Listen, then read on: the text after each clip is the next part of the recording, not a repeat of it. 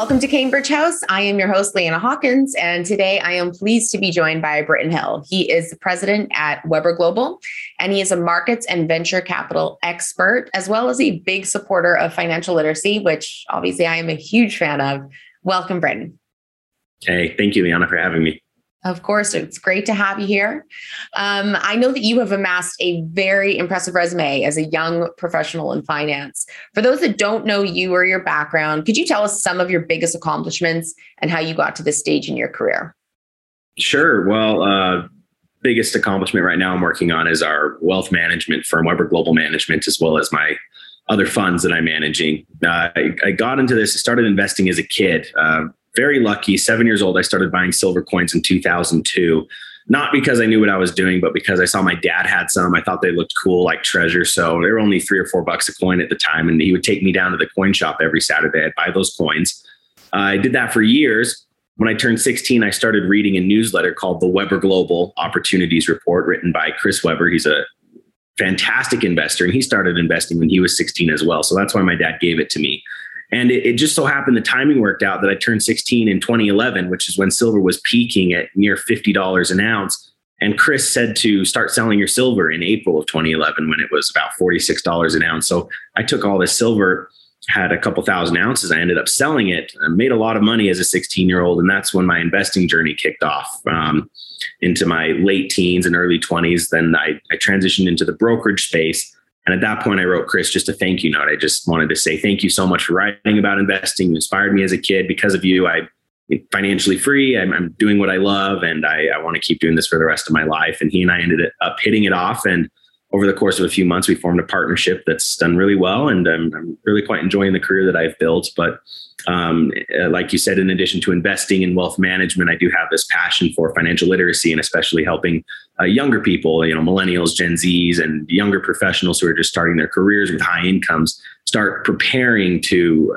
get to a point where they're financially free and have sufficient means. Because as you and I were talking earlier, a lot of people that are making a lot of money, they have a lifestyle creep where they tend to, even though they're making extra money, they have money to save, they just start spending it. So helping people develop those good habits is important. Yeah, the habits of financial literacy really is the most important thing. And, we were saying about how I live in New York City. Obviously, the lifestyle creep and the keeping up with the Joneses in Manhattan is just the wildest I've ever seen it. And I'm someone that's lived in 5 different countries in my 20s and worked in tons of different spaces. So I want to ask you a little bit later on, I'm going to ask you some of your top picks for investing for Gen Zs, young people, but also just any other kind of investors that are interested in the spaces that you work in. But first, I want you to tell me a little bit more about you manage a VC fund. You also just recently launched a real estate debt fund at Providence. So I kind of want to know what some of the catalysts were for launching that fund and what both of those funds are looking like now. Sure. So obviously I have a venture capital fund. For that, I focus mostly on late stage tech. The late stage market up until this year had been doing very well, where you're getting quick IPOs at good valuations. And I saw it as, market risk was developing and starting to progress, especially as we got high amounts of debt, low interest rates. It looked like inflation was on the radar. So I wanted to focus more on late stage because those companies are already multi-billion-dollar companies. So in the event of a market pullback or circumstances like we're seeing now, those companies have sufficient capital to weather it on their own, and they'll pay off later. So we invested in Kraken, for example, the major crypto exchange, Indigo AG, they're an agriculture AI company. Those are our 2 largest investments within the fund. And I think they'll continue to do well, fortunately, because I don't think crypto is going anywhere, and the exchanges make money whether crypto goes up or down.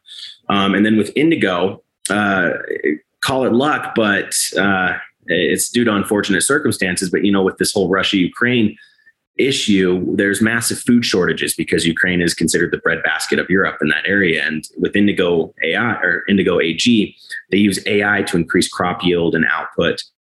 And so I think that they'll still continue to do well in this, volatile and challenging market that we have right now. Wow. I hadn't even heard of people using AI in agriculture.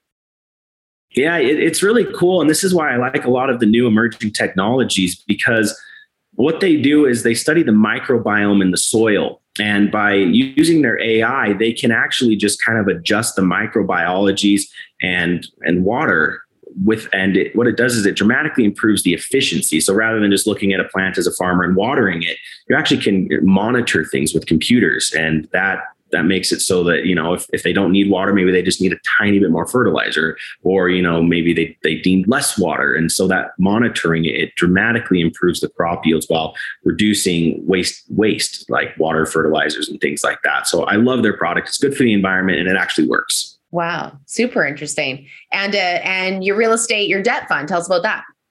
So that came by popular demand from a lot of my clients. We live in a world of 0% interest rates. And a lot of people want, especially retirees who have built up this nest egg, they want to take some of their money out of the stock markets and earn income, but it's difficult because there's not very many income producing assets. So it took a lot of time, but I finally identified an area where I think that there is very good yield and reasonable downside protection. And that is first deed lending to real estate contractors. And so what first deed lending is I am the first mortgage, I'm the first lien on the mortgage. So if they default, I get to reclaim the property. Mm-hmm. And I'm lending to them on short-term agreements. So anywhere from 3 months to a year, it's bridge capital. So these are developers that are short on cash, or they don't have cash and they're competing with cash buyers. And by the time they go to a bank, the property's already gone because, banks take anywhere from 30 to 60 days usually to get financing secured, unless you're a massive contractor that has lines of credit, which most don't. So these contractors are willing to borrow at anywhere from 10 to 20% interest rates, again, all secured by the underlying property. And it's usually a single family or multifamily type project I'm loaning to.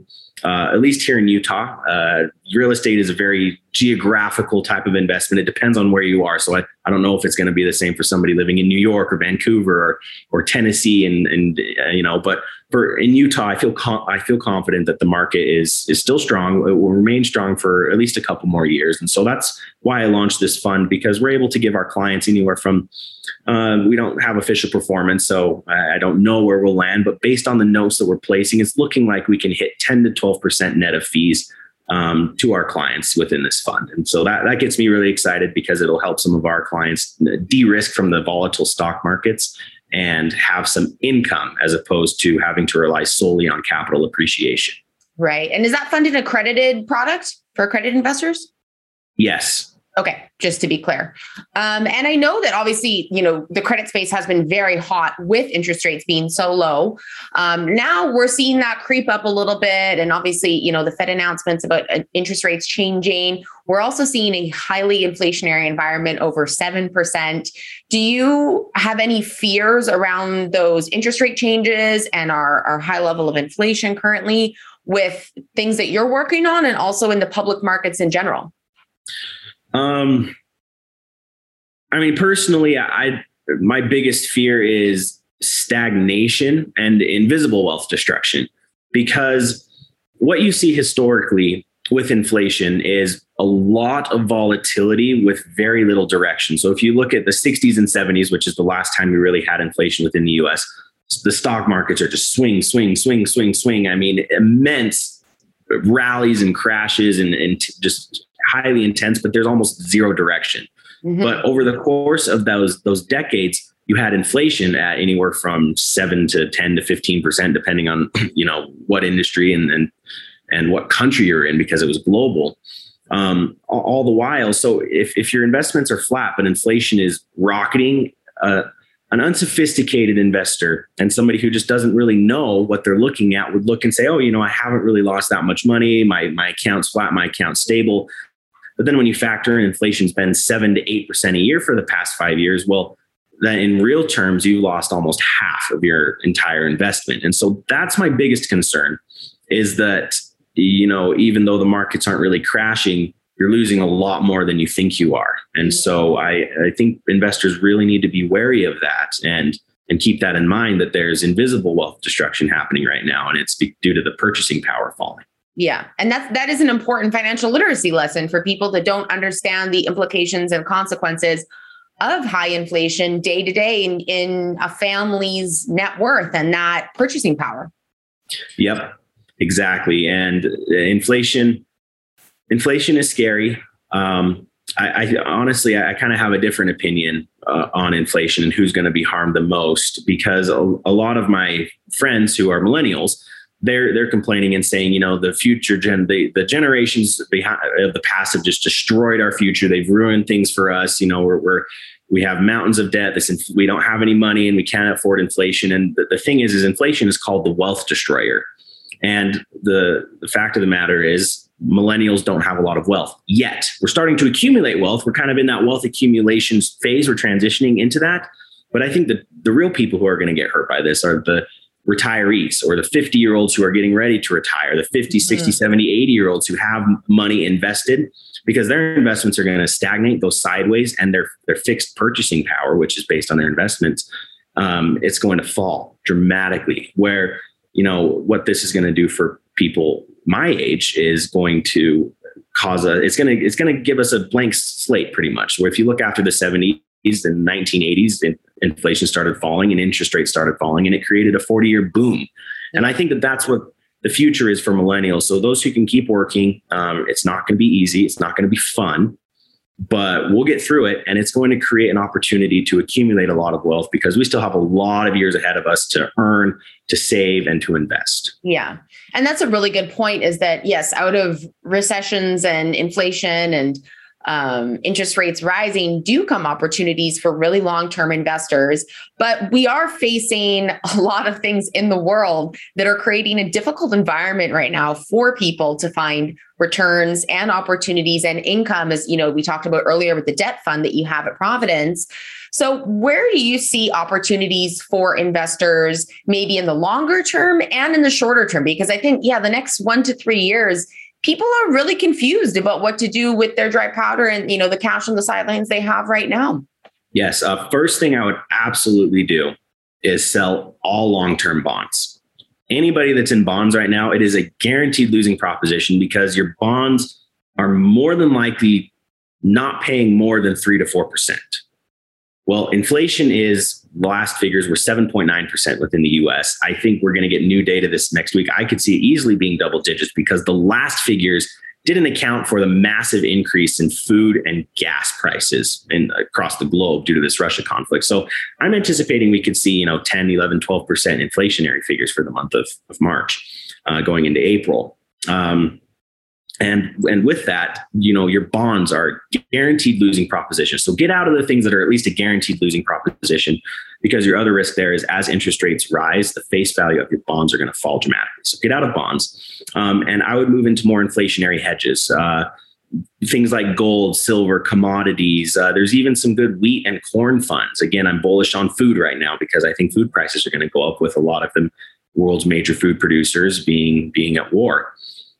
So commodities, I'm not necessarily saying throw your whole portfolio into commodities, but the other thing, and I know this isn't really a popular opinion during inflationary times, but I'm not 100% against raising the amount of cash you have if you're anxious, because I'm of the opinion it's better to lose 7.9% a year than to lose 7.9% a month trading in and out of a volatile stock market at high emotions and during a time where there's just no direction, but again, a lot of movement. So, but areas I like short term and over the next 1 to 3 years are certainly commodities. I do not like bonds. The only debt instruments I like are short-term debt instruments, like the ones that we're lending to these developers, because at 10 to 15% interest on average, sometimes we'll get as high as 20%, but on 10 to 15% interest on average, even if the inflation rate goes from 7 to 10%, in real terms, I'm still making 5%. And let's say the inflation rate goes up to 15%. Well, this note pays off in 3 months, and then I can replace that money at a higher interest rate. So only do short-term debt, get some commodities, but long-term, I'm bullish on businesses. These cycles, they come and they go, and it'll cause a credit contraction. So there will be some bankruptcies. There will be some restructuring of debt. Bad businesses will fail, and it's gonna harm some people's savings, but the good companies will survive. And I think that good areas like technology, I mean, we're always looking to advance our futures. We're always looking to do things better and smarter. and find new ways and more efficient ways of doing things. So I like tech. I think that tech has a great future ahead of it. Companies like, for example, Procter & Gamble that produce anything from Colgate to diapers. I don't think that's going to go out of style. I'm still brushing my teeth, even though there's inflation. And I know babies still need diapers. That's a good thing, Briton. That's a really yeah. I'm not going to stop brushing my teeth. Consumer staples. Exactly. So consumer staples. Love those companies. So there's still a lot of good areas, but the thing is during cycles like these, they can cause mass market sell-offs, and it's not due to any poor fundamentals of the underlying company. It's more due to a lot of these investors got over leveraged, and they're going to sell the most liquid assets first, which are stocks. And so you could have a good company that gets sold off with the rest of the bad companies just simply because people need the money. So that's something to be wary of. But just be more defensive now, I guess, is the moral of the story than you have been in the past, and avoid bonds, because that's just a guaranteed losing proposition. Yeah, really avoid making any of those long-term decisions and lockups now, because things can change really quickly and we're seeing a lot of volatility. And I think also a really good point, which was sort of just a side note that you made, but for people like young investors, maybe that aren't as experienced with taking losses or seeing these waves right out in our economy and economic factors alongside the stock markets, is that sometimes you're going to win and sometimes you're going to lose. And chasing a market is never a good idea. I think a lot of people learned that at the beginning of this year with the fall down of a lot of the growth stocks and a lot of the tech that were just killing it during COVID and during our pandemic. And now sort of coming out of that, those valuations were not as attractive. And a lot of those sold off very heavily at the beginning of this year. And some young people, I think, or newer investors really learned that lesson, that those valuations don't necessarily stay like that forever in growth investing, and something to just be aware of. So alongside that, I think my last question I'm going to ask you, which ties into what I just said, is for any newer investors or maybe college students, someone that's younger and really interested in what you do and having financial freedom, having that flexible lifestyle and, the income to support their personal interests and their family and things that they want to be supportive of, what advice would you give them being a young person that's been very successful in finance and investing?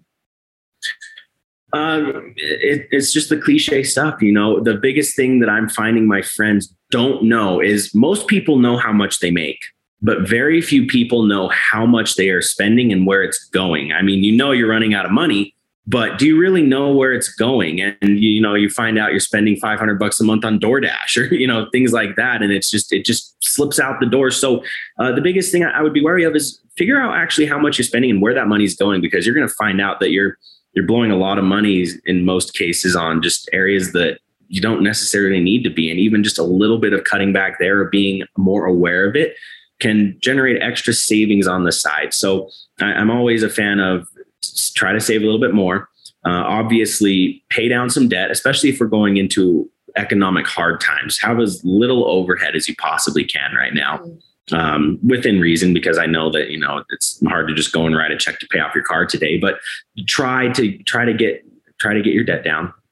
And then also one of the most valuable things that I have found, at least now in trying to start new businesses, is how difficult, and I guess it's not necessarily, maybe calling this a valuable thing isn't the word, but one of the most interesting things I found is how difficult it is to find good people. Now, I know there are a lot of good people out there that can work really hard and that are capable and confident, but they're difficult to find. And so it sounds very cliche, but go that extra mile, demonstrate that you're a good person. And I promise you that the people that are above you that are trying to grow and expand and have this vision, they will recognize your values, they will recognize your drive, and they will recognize that it aligns with their vision, and it will put you in a much better position. And you can even be so bold as to go up and tell them that, listen, I have drive. I want to be a part of this. I want to keep working hard on this, and I want to work with you, and I want more. And chances are they'll recognize that and they'll give you more. I mean, I had somebody approach me not too long ago and tell me, like, I really want to work with you. I am passionate about what you're doing, and please let me be a part of it. And it was like, done. I've been looking for somebody who was who got it just like you were. And, he's going to get a job here. And it's similar to what I did with my business partner, just by saying, hey, thank you. I love what you're doing. Let me know if there's ever an opportunity for more here.